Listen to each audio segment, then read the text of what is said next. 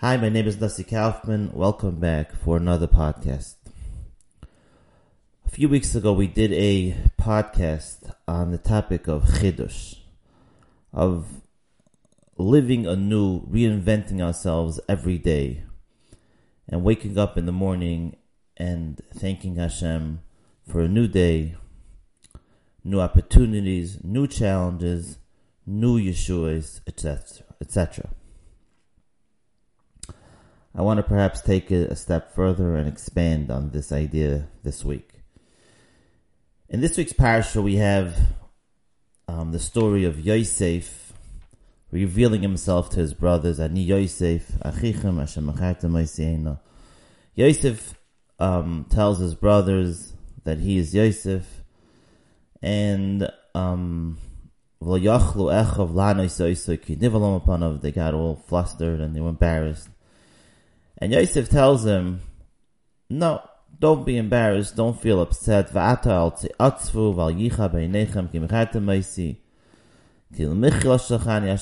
sent me specifically to Mitzrayim to be the one who's gonna cause Mitzrayim to have food during the years of famine, of hunger.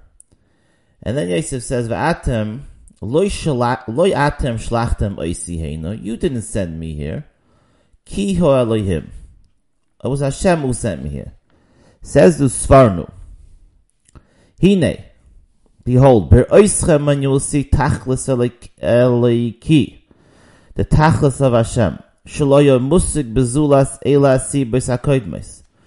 When you look at the final product, the end of the game, and you see that everything that happened till now could not have happened, meaning the final product couldn't be unless everything happened till now. Ein safek shasibois hakoidmos hoyu gam kein birtzoin oliki l'savev kol hatachlis. Yosef HaTzadik was telling his brothers, you don't understand anything. You look at, you see the story and you say, wow, we're embarrassed, we messed up. Right, we thought Yosef was some Russia, and here we're embarrassed. We realize our huge mistake. Yosef HaTzadik was telling his brothers, you have the wrong outlook. You're looking at it with the wrong eyes. And he said, you have to look at it and say, this was a picture that was pre-planned, predestined to happen, and you did nothing. It was all with the Ratzon Hashem. And the only way I could have ended up in Mitzrayim to save the world, save you, save Mitzrayim, is through this, through what you did to me. And if you think of it, that was Yosef telling his brothers, but Yosef didn't even know the end of the story. What was the end of the story? The end of the story is that Yaakov Avinu and Shivim Nefesh and his whole entire extended family comes down to live in Mitzrayim to fulfill the Gzeira of Galus Mitzrayim, where Hashem promised Avram during the Bris Ben Absarim that his children are going to go down to Mitzrayim for 400 years and be in Galus. Chazal say if Yaakov Avinu didn't come down willingly at this point to meet Yosef and live in Mitzrayim next to Yosef, he would have had to come down B'shal Shalosh Shal Barzad. He would have had to be chained. Yaakov Avinu himself didn't understand the whole time, the whole story. And I think the message of this week's parasha, and it'll help us for what we're working on in Chidush, in newness, and reinventing ourselves, is an idea that we know nothing. The Svarim HaKadoshim say, and Nachman used to say it all the time, the biggest chachma is to live your life not knowing, and to say, I don't know anything. If we think about it in our generation, especially with the invention of with technology, with medicine, with everything, we grow up thinking that there's an answer for everything. We need to understand everything. We have a headache, we take Tylenol or Motrin. We have our stomach hurts, we take something else. If we have anxiety, we go to our therapist, we take some other medication. We have depression.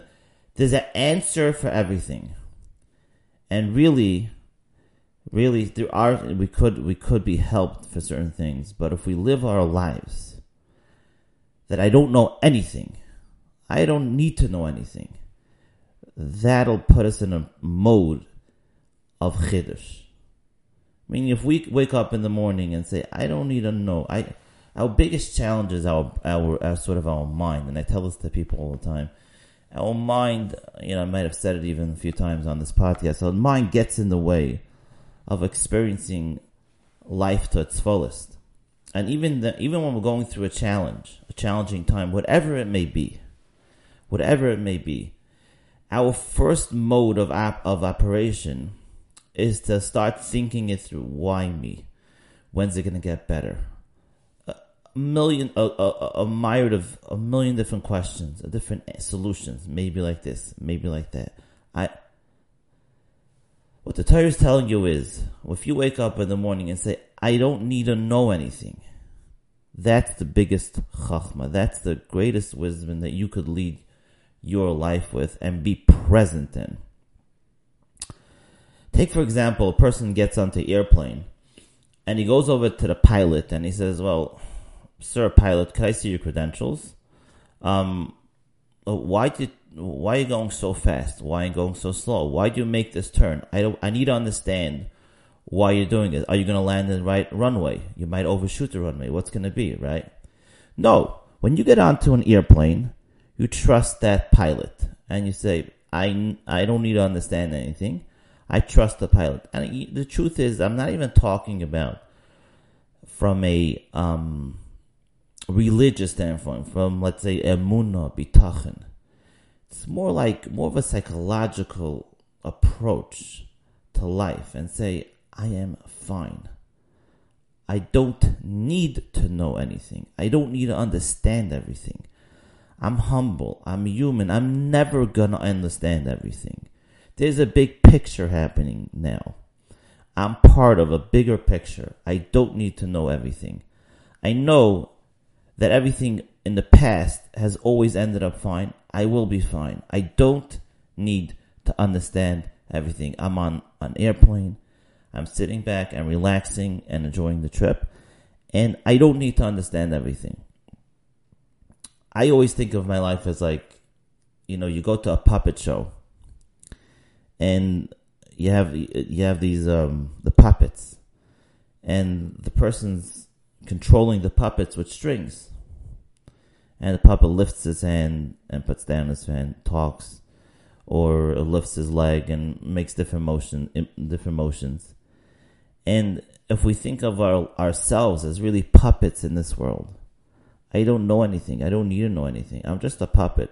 I lift my hand. Hashem is lifting it for me. Then we'll have a much easier time living in the moment and living with chiddush, living with Hashem in the moment. But if we're constantly losing the present moment, thinking that we need to understand everything and we could figure it out. Why? Right? That's the biggest why. We need to accept instead of expect. No more whys. We need to say, I'm fine, I'm living with Hashem, whatever is, and I don't know, and I don't need to know. The urge to know comes from not being humble, from having an ego. I need to know. I need to understand what's going on here. Why me? All these type of questions, they pull us down. They pull us out of the moment. They pull us away from Hashem. They make us unhappy. And most of all, they ruin our life. They ruin our experience. They ruin the beauty of life. But when we accept who we are, our situations for what it is, and we say, Hashem, I don't need to know. It's not a contradiction to davening for our needs.